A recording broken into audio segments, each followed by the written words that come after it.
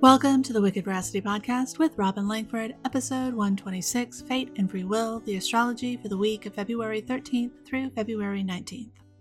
If you've ever wondered what the astrology I talk about every week means for you, you should join the Crusade.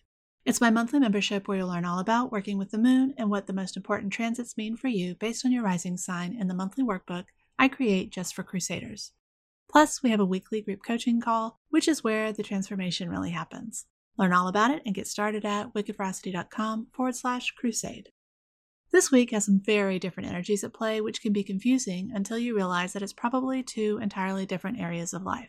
It's very much like how one part of your life can be running smoothly while another is completely foobar. Monday is a great preview for the rest of the week. It starts off nice with a hint of the romantic, dreamy vibes to come later in the week. Then, as we move through the day, you might get a preview of the more Saturnian parts of the week. Pay attention to what feels easy and like a bit of an escape and what feels challenging or where you're inspired to work diligently towards a goal, and respond accordingly. Tuesday is Valentine's Day. This is one of the very few days of Cupid that I can remember that may actually feel a little bit like a Hallmark movie for a lot of people. Not specifically because of the astrology of today, but because of an aspect that won't be exact until tomorrow. One thing is for sure, love is in the air. I should offer a little disclaimer here. I adore all of the sappy, unrealistic rom-com movies, love songs, old people holding hands, and toddlers running to greet each other like they've been apart for decades. I love people in love, and I love Valentine's Day. Do I know that it is a made-up holiday and that it is commercialized into the ground? Obviously. But all holidays are made up, and humans use literally everything to create opportunities for building wealth. It doesn't bother me.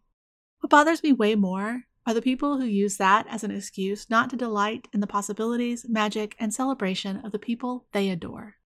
The whole, I'm not going to celebrate how much I love you because the man told me I had to or because you expect me to, is about the most toddler tantrumy thing in the history of ever. I mean, that's like saying, oh, you prefer when I kiss you and touch you like that? Cool. Never doing that.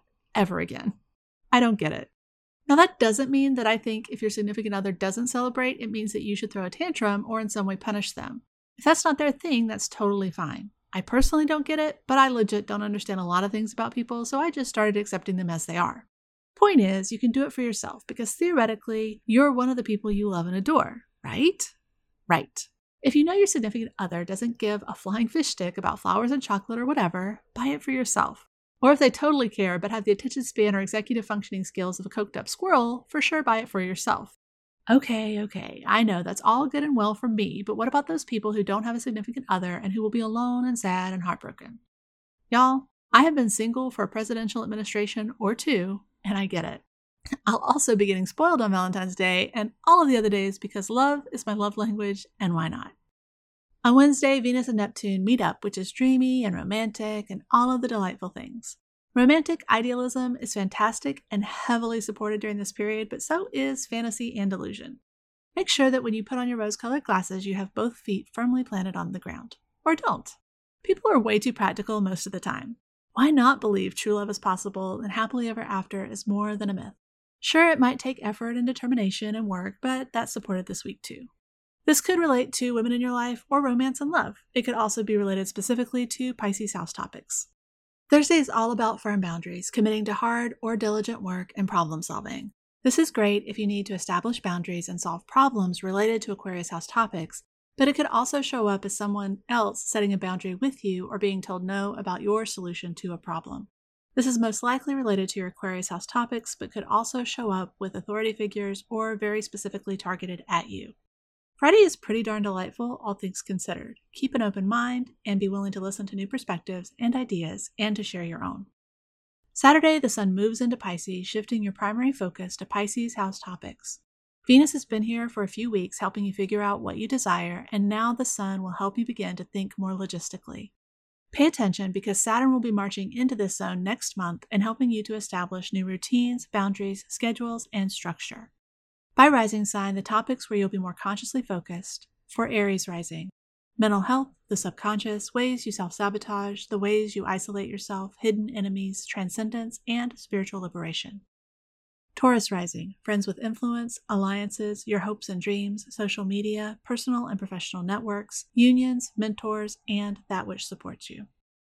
Gemini rising, your reputation, profession, actions, relationship with and to authority, your mother and her family, your destiny and your ambitions. Cancer rising, higher education, divination, foreign travel, religion, astrology, the divine masculine, and your ability to grow, adapt, and learn. Leo rising, investment, other people's money, debt, topics concerning death, psychology, taxes, fears, transformation, and the occult. Virgo rising, committed relationships, contracts, business partners, and other contractual relationships, and open enemies. Libra rising, physical health, illness, coworkers, your job, pets, self-improvement, and the things you feel obligated to. Scorpio rising, children, pleasure, romance, dating, sexuality, the things you desire, the creative arts, love affairs, the ways in which you are entertained, close friends, and lovers. Sagittarius rising, home, family, home life, land, ancestors, private self, your emotional foundation, gains from hidden sources, your father and your father's family. Capricorn rising, communication, divination, short distance travel, your neighborhood, writing, your immediate environment, the divine feminine, siblings, and cousins. Aquarius rising, money, possessions, resources, and how you make a living. Pisces rising, self-awareness, your identity, appearance, personality, the way you view yourself, your character, your primary motivation, your body, your health, and vitality. Sunday, you'll have a bit of a recap on the boundaries, structure conversations that came up midweek as the moon joins Saturn. Late tonight, the moon moves into Pisces, and before dawn, we have an absolutely delightful new moon.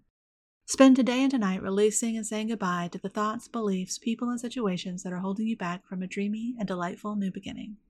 While I was writing this week's forecast, the thing I kept coming back to in my head was that sometimes love is easy, dreamy, romantic, and a bit like a fairy tale. Like when you recognize something in someone you've only just laid eyes on and don't find out until months or even years later that what you recognized was the person you'd eventually fall in love with, the person you want to start each day with and explore all that life has to offer.